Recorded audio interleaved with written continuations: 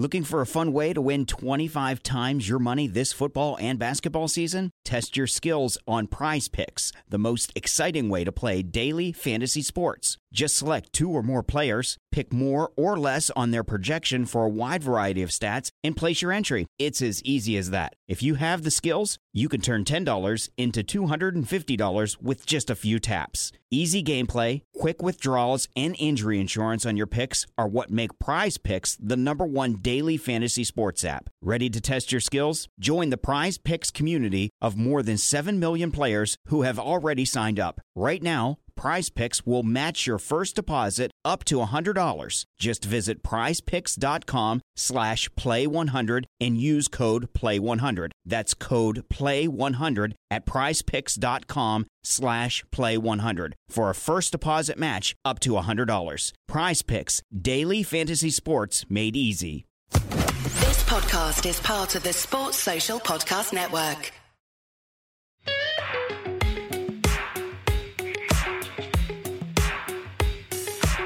You're listening to Uncovered with Bharat Sundaresan and Jared Kimber on the 99.94 network.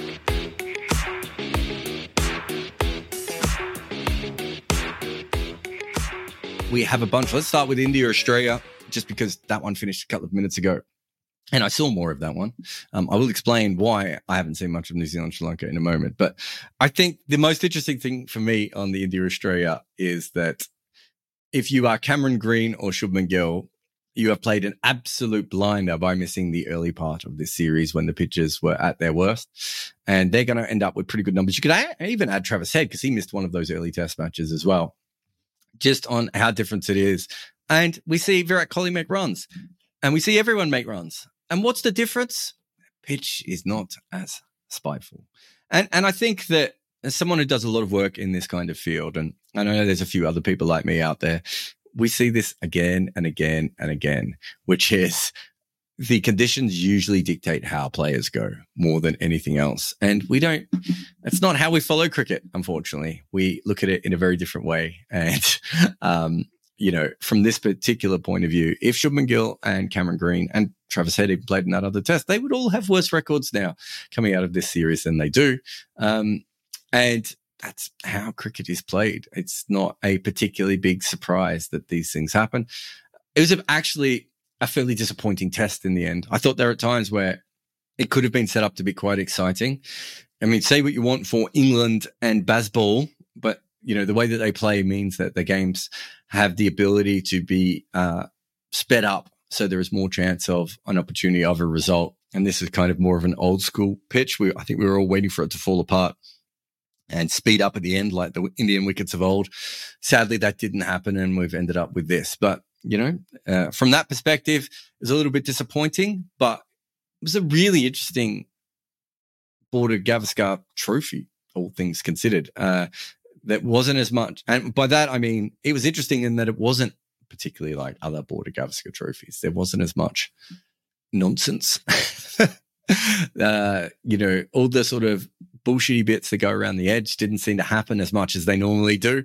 And so, yeah, I did think it was different from that point of view. Obviously, the pitches being so biased towards one part of the game certainly made it interesting. I think in some ways, if you go back to the Ashes in Australia last year, it was a similar kind of thing where, the bowling was so on top at times that it becomes almost a survival series rather than anything else. But so from that point of view, I don't think it's going to go down as a classic Border Gavaskar, but even coming into the last match and still having Australia having a chance to get somewhere. And then on top of that, beyond just Australia having a chance, the whole World Test Championship thing. I mean, it's funny. It's not completely taken over the world, right? The World Test Championship. But you do see it affecting some of the narratives. You do see it affecting some of the way that teams are playing on the field.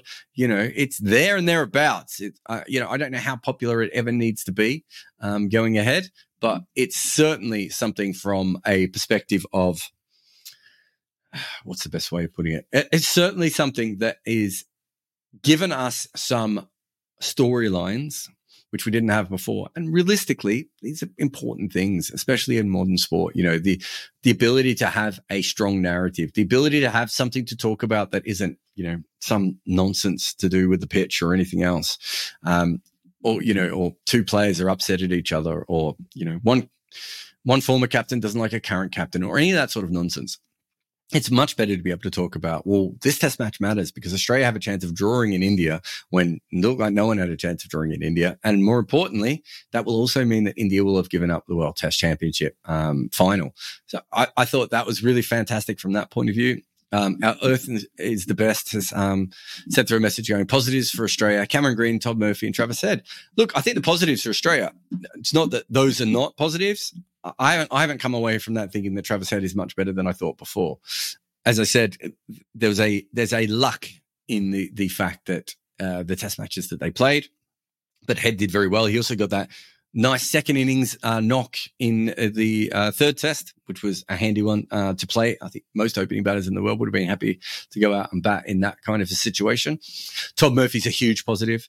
Cameron Green, he made runs when he had to. I think his bowling, certainly in situations like in India, has a way to go. But all things said, I think that's a very positive series for Australia. I think India might come out of that as well, rethinking what they do. It's really interesting how far they changed for that fourth test compared to the other tests. But I do think India might just come out of that, just rethinking some of the things within their game of how they do things, of what's the best way of putting it, but of is just making the pitches rag the best option. You know, and I talked about the ridiculous three-man bowling attack that they might be able to use, and there are other things. But I think there are better ways that they can play going ahead, especially when they're playing the better teams. And that might only be Australia and England as we currently stand, although Sri Lanka are making a play of recent times for being very, very good. So there are some changes out there. But yeah, I think this test match was a little bit dull. Certainly fizzled out, but I thought it was the kind of test series that if it wasn't India and Australia, you'd be like, it's a good test series. But because it was India and Australia, you're waiting for brain fades and, you know, all the different things that Steve Smith does, I suppose. And sandwich gate and, you know, all these different things. And we maybe didn't get the level of nonsense that we normally get. But Australia coming back from 2-0 down when no one saw it, I think, all things considered, was a really, really good series. If you do have any questions, remember, if you want them absolutely guaranteed to be answered, please put a super chat in. If not, you can put any questions you want in, and I will get to them if and when I can. What else have I got here on this test match? I think the most interesting thing was the pitch, obviously. The most interesting thing from a series perspective was the fact that Australia held up. I still think India is the better team all round at the moment, but, you know, test match in England might swing back into Australia's favour. I thought India played really good in England. What was that, 2 years ago now? Obviously, they got baseballed in the last time they went over. That was a very different kind of England conditions than they're probably going to get. New Zealand, obviously, beat them in that other match as well. I would expect it to favour Australia slightly more than India, but I still think India's a really, really good team. And I've got no problems with them having a chance in the World Test Championship. And I'm excited for that game. I might need press accreditation for that game as well. But yeah, really excited that it's coming up soon. I really like the World Test Championship. I think it's a fascinating match, a fascinating idea, you know, one off in a neutral venue. I kind of think it should always be in a neutral venue, not always in England, of course, but I kind of think it should always be in a neutral venue. They should pick maybe a bunch of pitches around the world.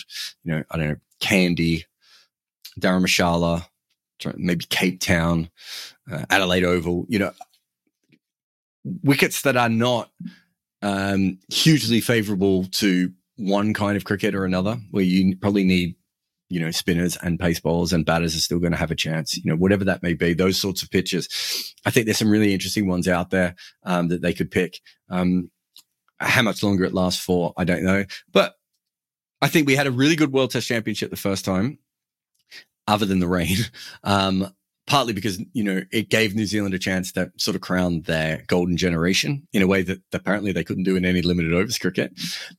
And then this one is, again, the two biggest teams, probably the two best teams over the last little while, maybe over the last 3 or 4 years even now.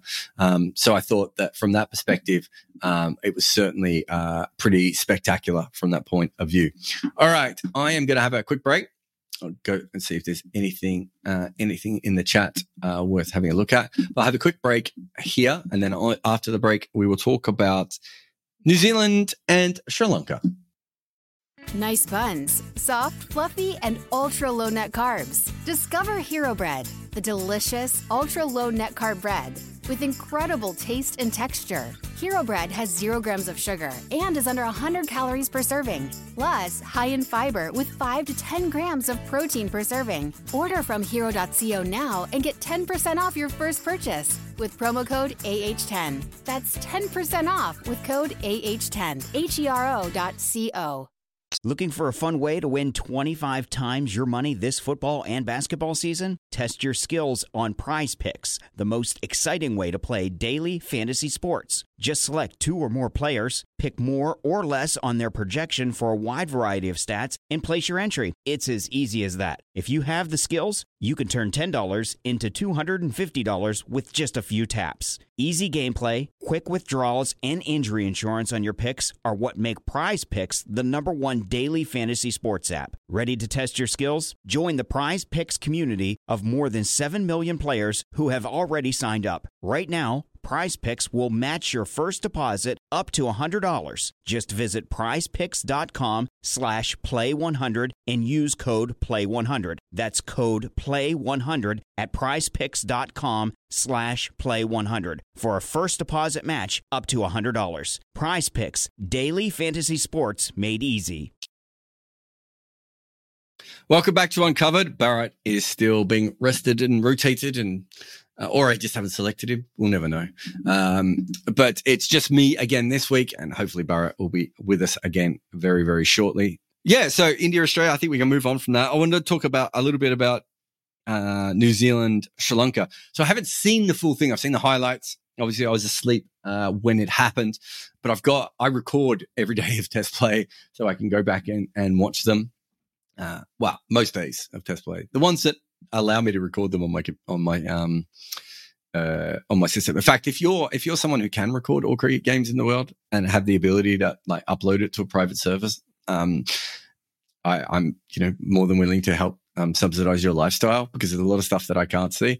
But I really I talked about getting a partnership with NV Play or someone else in the future, or Kadamba or whoever, so I can what's the other one? Sports Mechanics, I think they're called.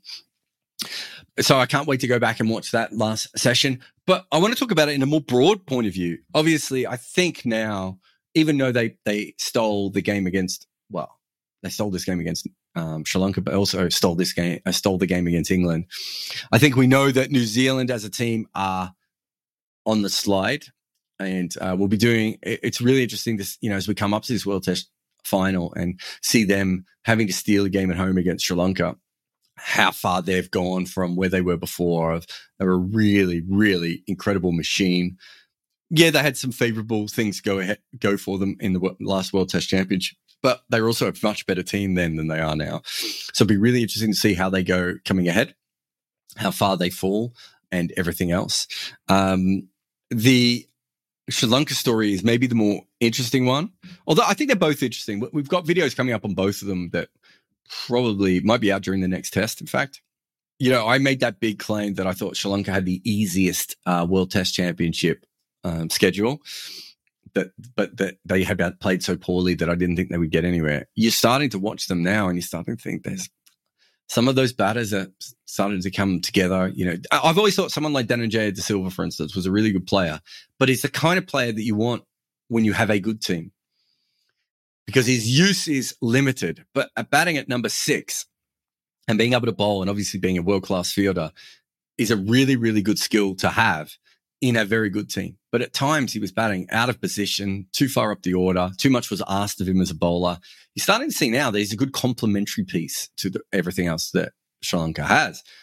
And they've been really, really good. There's no doubt that their World Test, even if they've not ended up in the final, but they have they pushed it all the way. Yeah, and yes, they had an easier schedule that, you won't find any arguments for me. I think they had the easiest schedule of any team by a distance. But the other side of looking at that is that they are still improving all the time. We've seen that in, white ball cricket as well. There's something happening there, and I think we have to celebrate it because for a long time we didn't have it at all. And so I really thought they did very, very good in that series. But also, New Zealand cricket, I think it went through, just get back to them for a moment. They went through a golden era, of course, of playing. But as good as they were in Test cricket, I still think there was, this thought that Test cricket was, fading over there. It's become a boutique ground. How great is it for New Zealand to have two incredibly close Test matches? I mean, it's been a fantastic, I want to say summer. Is it technically summer in New Zealand at the moment? A fantastic late summer in New Zealand so far.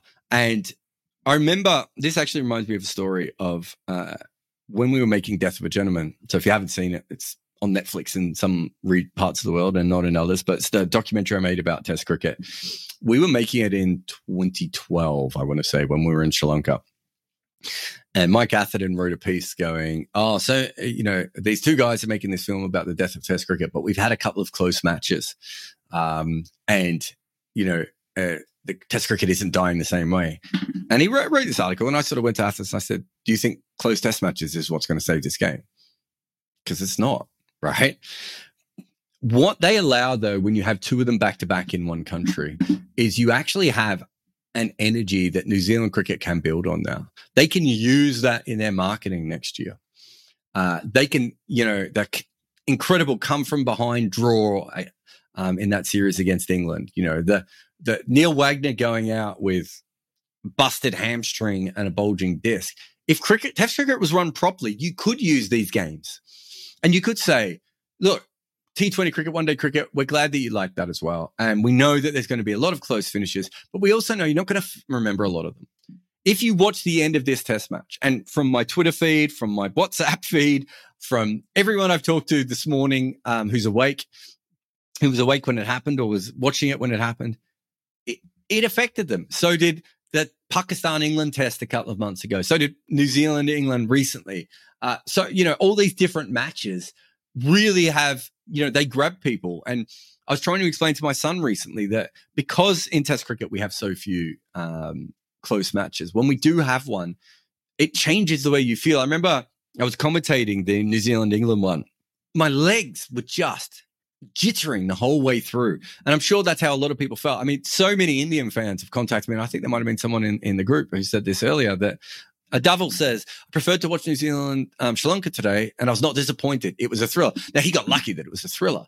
But the point is that, those sorts of matches, they do drag you in. You do end up having to watch them. And it's an amazing thing. But it doesn't mean anything in a vacuum because New Zealand cricket can't guarantee they're ever going to have a close Test match again, right? That's how Test cricket works. I think we have more close finishes now than we ever have before. But it's not because Test cricket is absolutely brilliant. It's because we have more tests than ever before.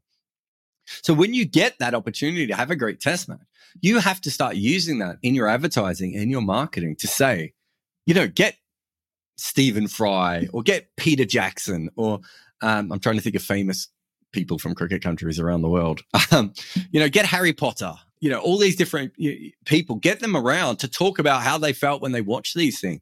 That's an ad, right? Imagine getting all 5 or 6 of the most famous people in England to talk about the Headingley Test, right? Imagine getting a bunch of famous South Africans to talk about that South Africa-Sri Lanka game where they lost, or one of the ones where they won, right? All these different things. That's an easy ad to be able to put together. The celebrities love doing those sorts of things, right? Or you do the recreations, all these different things in the marketing. Test cricket, here it is. And it's Jack Leach, taking a single and the crowd cheering. It's a completely different kind of thing. And I think when you get a moment like this, you should take it. But the truth is that a close Test match does not save Test cricket, and it never has. And sadly, it never will. But what you can do is build on these things. And we are getting to a point, if you look at somewhere like New Zealand, they should be able to dine out on this, especially because they won both the games. They should be able to dine out on this for years, right? that's what is missing in Test cricket. It's that energy. It's that oomph. It's not that the games aren't incredible. I mean, I think most people who watch all three formats would understand that Test cricket is a better thing. It does more to your body and your mind, and it can be duller than any of the other three formats, and it can be more exciting than any of the other three formats. And that's kind of the genius of it, that you have to stick with it. And that's how we have to start selling it. And as someone who hasn't even seen this last session yet, outside of Neil Wagner hobbling in, I haven't even seen this last session, and I already know how exciting it is based on everything else. And I think that's what we need to build on. But I do think that the Sri Lanka Renaissance is a story that we should keep looking at. I think that was sort of overestimated a little bit in T20 cricket based on the 2 World Cups. I think I've done a pretty good breakdown to say that basically outside of losing to, was it Namibia? They've beaten all the teams they should have beaten and lost to all the teams they should have lost to. But going back to what was happening in 2020, where it looked like the entire nation was combusting as a cricket team, the women had some success in that last World Cup. Women weren't even allowed to play. They were suspending half their players from the men's team. The coaching situation is ridiculous. If you commentate a game in Sri Lanka, you get offered a coaching position. Absolute nonsense from beginning to end. Really huge that I think they were involved in this particular game. So absolutely great from that perspective.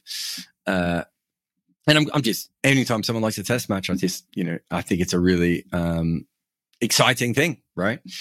Let's move on to England, Bangladesh, or Bangladesh, England. So, I mean, it's a weird little series, but there's just a couple of younger and slightly less young players that I just wanted to talk about. Rehan Ahmed's really, really interesting. I'm not a huge technical person when it comes to cricket. I can talk with technical people, but I know there are people that know a lot more about that sort of stuff. But one of the few things I do know a lot about is the biomechanics of leg spin. And Rehan Ahmed's really interesting because he's one of these new leg spinners that doesn't have a very strong front arm. And I think over a long period of time, that causes a problem because you can't regulate your length as well. And I think we've already seen him overpitch and underpitch a little bit in international cricket, and he's had some success, and he certainly looked good at times. But because that left arm is not strong when he comes over, I do wonder if he has the ability to consistently land the ball.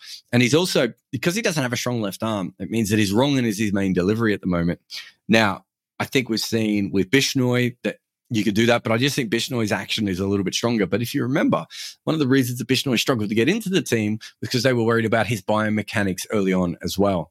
So we're seeing this new breed of leg spinner who can basically bowl a leg spinner or a wrong-un that maybe is a little bit unpredictable with their lengths, that is quite good and set up for T20 cricket. The interesting thing will be how they will go in one-day cricket and then also Test cricket as well if they continue with that same path, because generally, if you look at the history of Test cricket, what you see is that leg spinners are very, very strong with that front arm, which allows them to pull through the line, which allows them to land the ball in whatever length they want. And that's the way of going forward. So just worth looking at for Rehan Ahmed. I'm a huge Najmal Shanto fan. Beforehand, other than never seeing him make any runs, which to be fair was most people who watched international cricket, I didn't really have many views on him, but I really like him for a few different ways. I think he's an excellent fielder. I've seen him take some very good slip catches, but he's also a good mover outside of that. He can bat. I want to see him tested more and more, but I thought England's a good team to go up against because they're very good at doing analysis. So you saw that with Roni Talakdar, senior player comes back in, they tell him to biff it. First game, he catches England by surprise. They don't know what to do. Next game, all they do is bowl slow balls to him. They're very clever, and it would have been a team of people, bowling coaches, maybe bowlers themselves, analysts, all going through the footage, looking at everything they could to try and work out a better way to bowl to him. Shanto, his form has held up all the way through that series so far. I don't think he's ever going to be a great T20 player. I could be wrong, but I don't think he has that kind of explosiveness to his game. But I do think in one-day cricket and Test cricket, the more I've watched him in the series, the more I really like him. He's also willing to bowl part-time off spin as well. It's got the feeling of a cricketer who's 24, who maybe now believes in himself in a way that he was probably picked on talent beforehand. But he's absolutely fascinating. I was going to say I'd get Mohammad Issam to come on and do a podcast on him, but Mohamed Hassan probably wants to come in and flog his book. So I'll do 2 podcasts with Mohamed Hassan. And who's the fourth player? Oh, fourth player. The third player I wanted to talk about was Mahdi Hassan. I'm finding him really, really interesting. So he batted at number 5 in the last game. Now, part of that was because of the matchups, right hand, left hand. And also I think they wanted to move Shakib down the order. You know, when Mahdi Hassan started international cricket, I don't ever want to say he was a genuine, you know, number 10 or anything like that, but he was certainly a lower order player. And we've seen this a lot with young players who come in when they're very, very young. And I'm trying to remember, what is he, 25 now? And so he started when he was 18. Does that sound right? I think that's right. And if you just look at his batting, I'm just going to try and bring up his entire batting international situation. When he was 18, obviously that part of his game was not particularly that developed. And so you could see that he starts off as a tail ender. Now we know he made the 100 not out. So he's batted when he started off, he batted at number 10. Then he had a little bit at number 9. He's obviously moved up to number 8. As I said, we've now seen him. He's opened before. In fact, in international cricket, I'm just looking at this. This is live breaking news. He's batted 1, 2, 3, 5, 6, 7, 8, 9, 10, 11. We have to get him batting 11 at one stage. We have to get him bat at number 4 for him to bat the full card, the Wilfred Rhodes, if you will. But I think what you're seeing here is very similar to what you saw with maybe someone like Dan Vettori. Less so with Jadeja, of course, because we knew that Jadeja was an all-rounder by the time he made international cricket. But someone like Dan Vettori, where there was always a slither of batting talent. But when you come in so young, you haven't had time to develop your batting. Mahdi Hassan is really interesting. Him and Sam Curran both batted up the order in this series, and they both had the same basic problems, which is some of the running between wickets was a little bit tail end, which, you know, Sam Curran missed out on, almost ran himself out at one stage because he didn't run the first one hard. We saw with Mahdi Hassan, he spent half of his time being told that he was running incorrectly in that last T20 that they won. And both of them, but more importantly from a batting perspective, is both of them don't understand how to rotate strike. So they can hit, but there's a lot of dot balls in between that hitting. But I think with both of them, there is a big chance if you can keep them up the order and you can get them those sorts of skills going ahead, and they're going to have to learn them in international cricket, they can be really interesting players. So also, Mahdi Hassan wasn't picked in the first T20, and I don't know if he was injured or not, but I don't remember him being injured against a team of completely left-handers. Which is absolutely bizarre, but I thought he bowled beautifully the other night. But yeah, so that is, that's all I've got from the games that I, saw this weekend. Oh, there was also West Indies, South Africa. Sorry. I mean, I didn't see too much of that one just because of how busy I've been, but Temba Bavuma making 100. I had kind of a funny thought when it came to Temba Bavuma and his 100. So Temba Bavuma, right, has basically been having a great test average. Well, no one else has, like mid to high 40s. Doesn't sound great, but by modern cricket standards, you know, build him a castle. And he's been doing it by basically being not out and making 30 to 40 minimum almost every innings he comes across. Right now he makes the big 100, and I'm wondering if he'll actually find a way to drop his average because it was so absolutely bizarre that he managed to keep that average for so high for so long. But yeah, I love Temba Bavuma. I love the professionalism he has. I love the way he thinks about cricket. You know, I wouldn't have him as my T20 captain or in many of my T20 teams, but I'm a big fan of the way he goes about it. So I thought that was really good.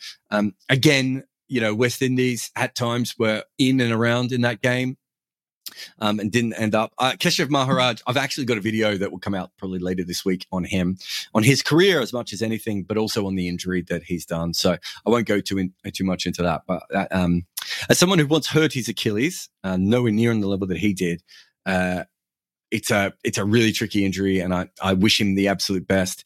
I would say at this stage he's about a 50% chance of playing in the World Cup, depending on everything that comes afterwards. But let me, I think we've got some super chats and some other chats, and we will get to those. But I've got some good ones coming through. Will Cooling has. If a miracle happens and we get a proper 7-team Test Premier League with standardized match weeks, would you ever be able to leave the house asleep? Yeah, it'd be pretty bad. I've said this before. I think I'm already at a point where I need to form a partnership with one of these companies like MV Play, Canamba, Sports Mechanics, whoever it may be, because I can't watch the amount of cricket that I want. I thought we'd love to go back and watch every ball of Temba Bavuma's innings. Have a look at how West Indies got it wrong. Did the ball get soft? Did they bowl the wrong lines? Was he just really good? Was the pitch flattened out? Whatever. And chances are that now I'm going to have to catch up on this New Zealand-Sri Lanka game. And I'm not sure if I recorded the other one. I'm not sure.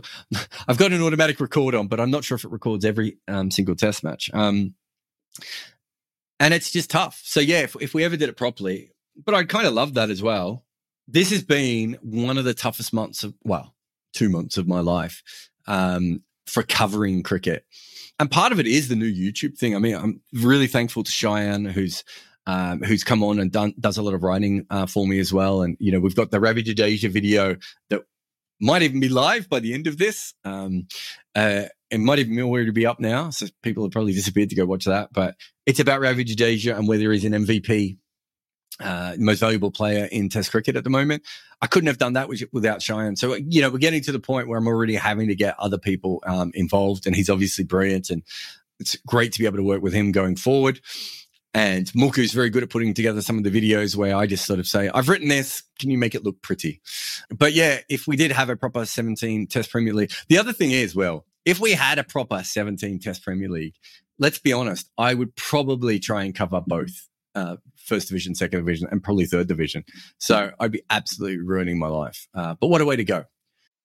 Not all bread is created equal. And if you like yours soft, fluffy, moist, and delicious, then Hero Bread and Buns should be your first choice. But Hero Bread isn't just about taste and texture. It's high in fiber with ultra-low net carbs with 0 grams of sugar. Order today at hero.co and use the code AH10 to get 10% off your first purchase. That's AH10 at hero.co, HERO.co for 10% off your first purchase. Looking for a fun way to win 25 times your money this football and basketball season? Test your skills on Prize Picks, the most exciting way to play daily fantasy sports. Just select 2 or more players, pick more or less on their projection for a wide variety of stats, and place your entry. It's as easy as that. If you have the skills, you can turn $10 into $250 with just a few taps. Easy gameplay, quick withdrawals, and injury insurance on your picks are what make Prize Picks the #1 daily fantasy sports app. Ready to test your skills? Join the Prize Picks community of more than 7 million players who have already signed up. Right now, Prize Picks will match your first deposit up to $100. Just visit prizepicks.com/play100 and use code PLAY100. That's code PLAY100 at prizepicks.com/play100 for a first deposit match up to $100. Prize Picks, daily fantasy sports made easy. So you're listening to Uncovered, Jared Kimber and Barrett Sundaresan. And by that, I mean Jared Kimber, because there is no Barrett Sundaresan. And let us get on to T20 Geek's question, who says, the 3 greatest spinners of all time, Murali, Warne and Kumble, are all contemporaries. Is that just a coincidence? I don't think they are the 3 greatest spinners of all time. So I think they're all probably top 10. You could say the same thing of Bill O'Reilly, Clary Grimmett, and the English spinner who passed away in the war, whose name has completely dropped out of my head.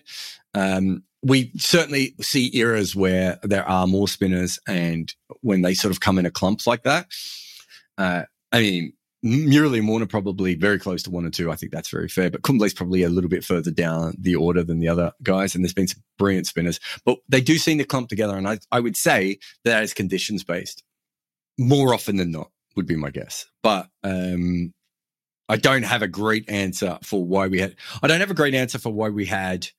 very good spinners in the 1930s, very good spinners in the 1950s and 60s, and very good spinners in the 90s, 2000s, and very good spinners in the 2015 onwards. I don't have a great answer to why it comes in that kind of pattern, but it does. And so maybe there is something to your question, but I don't think I have anything specifically great to add to that. Off the top of my head, I can't think of any reason. Pranav says, what do you make of Barrett's wicketkeeping? I thought he came with a better reputation than he actually performed. Carey was better wicketkeeper in the series. Can India give KL the gloves in the World Test? No, certainly don't give him the gloves. The thing with that you need to understand about wicketkeeping, it's exactly the same as batting and bowling, and we never think about it this way. let's say KS Barrett is a better wicketkeeper than Alex Carey, right? That doesn't mean that Alex Carey can't be a better wicketkeeper in one series than KS Barrett. And the reason is the form still plays a part. How you see the ball still plays a part. How you're moving, any injuries that you have still play a part. And we never think about that in wicketkeeping. Anytime a specialist wicketkeeper is picked now, if they make one mistake, everyone's like, I might as well just pick a batter, right? That's not how it works. If form plays form plays a part in umpiring and writing about cricket and everything else. It also plays a part in wicketkeeping. And so I don't think you can look at one particular series and say that he's not a good wicketkeeper now. I'm not sure I thought Alex Carey was better than him, but I think you're fair to say that they're in the same sort of situation. I thought he shaped up quite well, though, and moved his feet very well. I'm more looking at that than anything else. And I didn't see any technical flaws in the way. I watched Lytton Das wicketkeep yesterday, and, he fell over taking a ball that was a fairly standard one. And, these things happen. Tom Blundell, who I think has the best catch-drop ratio in world cricket, usually the non-Western keepers do because they're not up at the stumps as much. But certainly he's been the dominant wicketkeeper since BJ Watling retired. As far as how he's gone, he dropped an absolute sitter in that New Zealand England series. It's as a great batter can play a bad shot. Virat Kohli didn't make runs for a while. All these things happen, right? Pat Cummins' bowling maybe hasn't looked quite as good over recent times as it had in the period before. That's going to happen to wicketkeepers as well, and I don't think we factor that in when we're thinking about them. Archit says, will Cam Green reach Ben Stokes' level of greatness by the end of this decade? He could be a better player than Ben Stokes. I say this based on the fact that I think if Cam Green reaches his potential, he should be able to, his full potential of what I think he could do. He should be able to average low 40s with the bat and average low 30s to mid 30s with the ball, which is probably a better player than Ben Stokes. He may not be the big game moment Stokes, and he may not, change games and do all the sorts of other little things. But if you're looking purely statistically, Ben Stokes' numbers aren't that unattainable for someone of Cameron Green's talent. Ravi Jadeja's numbers are much better, than that. And I think Cameron Green has come into Test cricket as a better batter than Jadeja or Stokes did. Jadeja was clearly the best bowler of the three when he came in, and obviously relied on his bowling for a long time. Stokes' bowling is good, but I think, again, because of Green's pace and bounce, I think he has the ability to be an even better bowler than Stokes. Although I think Stokes' bowling will be underrated, because if you have a look outside of Neil Wagner, he's probably been the best partnership breaker of any, certainly of any seamer, but I think that might be of any bowler in Test cricket over the last long period of time. So there is a bump that Stokes gets that you don't necessarily get from in that sort of way. There's also the personality thing, which from a team perspective is probably far more important. The whole idea that we could throw Ben Stokes at anything. But if you're looking at purely on a numbers point of view, if Cameron White was to continue to develop his batting and his bowling, he finds a good length eventually and just works out how to hit that length over and over again, he could be a better player than Ben Stokes. But there aren't that many players who've been better players than Ben Stokes. So injury, loss of form. I still have problems with bowling full in at the stumps to Cameron Green. I don't think his technique is perfectly set up for Test cricket at the moment. But we saw there are parts of Ben Stokes' career, like the fact that he still plays across the line to off spinners and stuff, where he's not completely set up perfectly for Test cricket, especially in the DRS era against spinners. So from that perspective, I think Cameron Green, he's got a lot to overcome. But if you are as someone who saw Ben Stokes when he was young and thought he could be anything, I think that Cameron Green could be a better player, certainly on paper, than Ben Stokes. But a million things could happen between now and then, and he may not end up being any of those things. He may not be able to bowl consistently, which is the biggest issue, for his impact as an all-rounder. Amlesh says, what do you think about the pace attacks of Sri Lanka and Bangladesh? Rajisha, Asitha and Kumara and Chamira when fit. And Taskin, Ebador, Sharafal for Bangladesh. You're missing someone, aren't you? The new guy, someone else asked. Hassan Mahmood as well. Let's get some Hassan Mahmood love in there. Yeah, I think I said that Sri Lanka, during the T20, that you could start to see that there was a bowling attack forming for Sri Lanka that looked impressive. Well, we know that none of them were fit, but the fact that they're third and fourth seamers were coming in, and you were like, well, third and fourth choice seamers were coming in, and you were like, these guys can bowl. It certainly looks very different than we saw before. Suddenly, Sri Lanka looks like there's a lot of seam options available to them. Bangladesh is interesting. Taskin has clearly taken a step forward. Eberdot took those wickets in New Zealand. I still think he's got more development in him. He's 29, but he just looks like someone who has not played a lot of cricket. But he's tall, he's fast, he's fit. I really like him. Shorefall, yeah. I don't think it's as deep as the Sri Lankan lineup. I think Sri Lanka have a few more. But I do like Hassan Mahmood as well. Ben Affleck hair, Liam Livingston bowling in the middle overs. What's not to like there? So individually, I don't think there's that many outstanding bowlers in that crop that you're talking about. But because they all have 4 or 5 options, backups, other players seem to be coming through the system faster than they have been before. It's not like I'm sitting there going, they have one great bowler. I think why I really like it is that there is a bunch of bowlers available to them, and they have the ability to, Bangladesh, you didn't even put the Fizz in there, by the way. Bangladesh have, really only ever had the Fizz as a frontline seamer and whatever was left of, Mortaz's knees. They now have a platoon, and Sri Lanka now have a platoon. And Sri Lanka hasn't had probably this kind of fast bowling depth in a long time. They've certainly had better fast bowlers than this. I'm not sure they've had this kind of fast bowling depth. I think that's what's really interesting about all of that sort of stuff. Yuvashamp says, why does Matthews struggle to make runs in Australia and South Africa, but has a great record in England and New Zealand? Well, they're very different places. I was having this discussion with someone recently that I think people think all center wickets are the same. In the way that even all Asian wickets aren't really the same, right? Like Sri Lanka spins the most and the fastest. And, Bangladesh and UAE keep very, very low. India were traditionally better for batting. And obviously Pakistan, it's almost like a different kind of Asian wicket, Pakistan, to all the others that we've just said. They're all very different. And it's exactly the same. New Zealand and England wickets are very, very different than Australia and South Africa wickets. And the bounce, the consistency of bounce, I would say that South Africa has some wickets that are like Australia, some wickets that are like England, and some wickets that are like New Zealand. Very, very different. Whereas Australia just has Australian wickets, and there's nowhere else in the world where the bounce is as vertical as it is in Australia. South Africa have some wickets that has good pace and carry. They don't have that sort of vertical bounce that you can get in Australia. Like even wickets like the Gabba and the MCG, and even Adelaide Oval can be like this sometimes. You get really steep bounce on those wickets. That's really hard to play if you're not from it. Whereas England is obviously more traditional seamers. New Zealand used to be seamers but can sometimes be a little bit slow seamers. And then, as I said, South Africa is a combination of almost all 3 of those. So they're all very, very different. I'm assuming it would be the pace and the bounce if it's a thing with Matthews. I haven't looked at his full record, so I'm not sure. It could just be dumb luck as well. But if that is the case and you're right, then pace and bounce would be the most obvious answer to that. Pranav says, do you think that deciding the World Test Championship final venues beforehand is not a good thing? Instead, they should decide on the venue after the finalists are decided. Yeah, the reason they don't do that is it takes a long time to prepare for grounds crews, cameras, production companies, all that sort of stuff. Organizing a test match at the last minute doesn't really make any sense. So that's the reason that doesn't happen.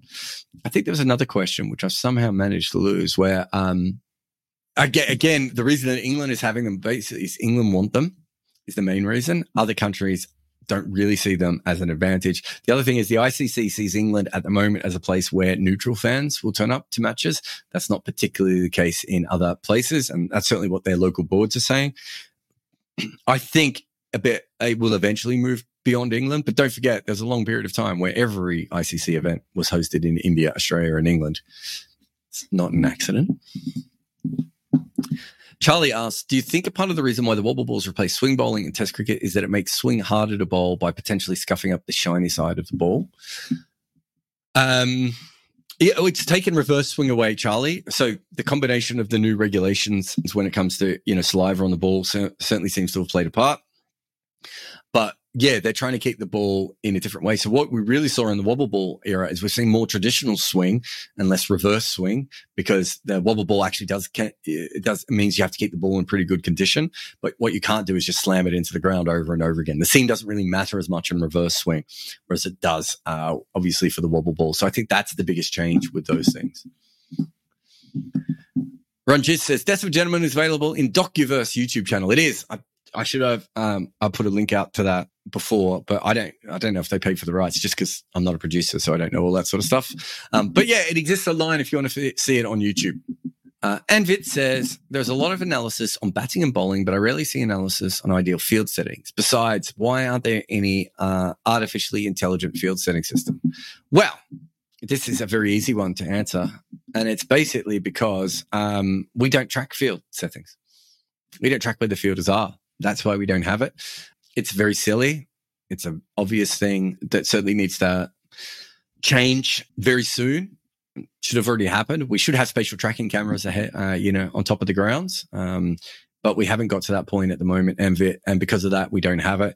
But yeah, I remember there's an article I did with Nathan Lehman a while back, the England analyst, and we were talking about what wagon wheels are.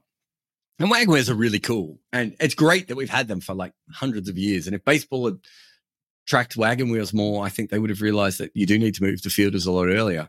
So by having wagon wheels, it certainly has affected where fielders go. But wagon wheels are essentially telling you, especially in Test cricket, a little bit in T20 cricket and one-day cricket as well, but certainly in Test cricket, where the fielders were not. Right? That's essentially what it's saying is, oh, look, he's hit all these cover drives. Well, that's because they left cover open. Because if they had a cover fielder there, he would not have been able to play that shot and that particular angle.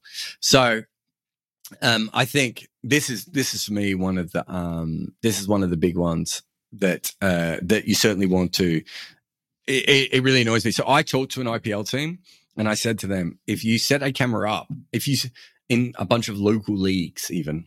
And by local leagues, I mean, like the SMAT or the Karnataka or, whatever, the Tamil Nadu league. You set a bunch of cameras up, especially during lockdown. You could actually fast track your knowledge of where we're getting things wrong with fields and where we're not getting things wrong with fields. I've talked to the Big Bash teams about similar sorts of things. I think they all agree with me. It's just that no one is invested in any of these. And the bigger problem is that if you're a basketball team or a Premier League team, you play half your games at home. And you have that ability. Whereas in cricket, we move the venues all the time. Whether you can, I don't know what the financial cost of moving the spatial tracking cameras or whatever sort of cameras they end up using to be able to do this is. But yeah, I think Hawkeye have this sort of technology already because I think it's something that they're bringing in for the basketball teams. And obviously baseball already does this. And the technology exists. There's money, it's available out there, but no one's done it yet. But I find it very, very annoying and I wish someone would have done something better with it. But unfortunately, at the moment, it's not to be. Anyway, big thanks to everyone for coming on Uncovered. We have a bunch of stuff lined up over the next week or so. There's already a couple of videos made. As I said, I've Ravi Jadeja MVP one. Got some really good red inkers coming out. There's an episode I just did with the Naan Curry podcast that you'll be able to hear on Red Inker, which is all about food in cricket. Which is, if you like food and you like cricket, it's a good place to go. And so then, but there's a bunch of other stuff that's coming out. As I said, I've done something on Keshav Maharaj and the ruptured Achilles tendon and everything else. But thanks for supporting us. I've got my Bodyline t-shirt on, and this one happens to be about Bodyline as well. So double Bodyline. So go and support Bodyline t-shirts and everything else. Get yourself Manscaped. And if you support us via Patreon or buy me a coffee, everything goes towards us making more content. That's basically how this thing works. So if you like what we're doing, subscribe, press the bell icon, share the content, tell your next door neighbor what we're doing, buy a Bodyline t-shirt, shave your nuts, whatever you need to do. We'll see you next week on Uncovered with Jared Kimber and Bharat Sundaresan, if he comes. We'll see you then. This show has an ad-free version via Patreon, and there are many other extras available there as well. There is a link to the show notes. The show is hosted by me, Jared Kimber. Bharat Sundaresan is my co-host. It is produced by Nick McCorriston. We also have a great production team from 42 with Rati Joshi on socials, Orajoti Senapayi and Maida Akam producing podcasts, and Mukunda Bandreddy is the head of our YouTube account.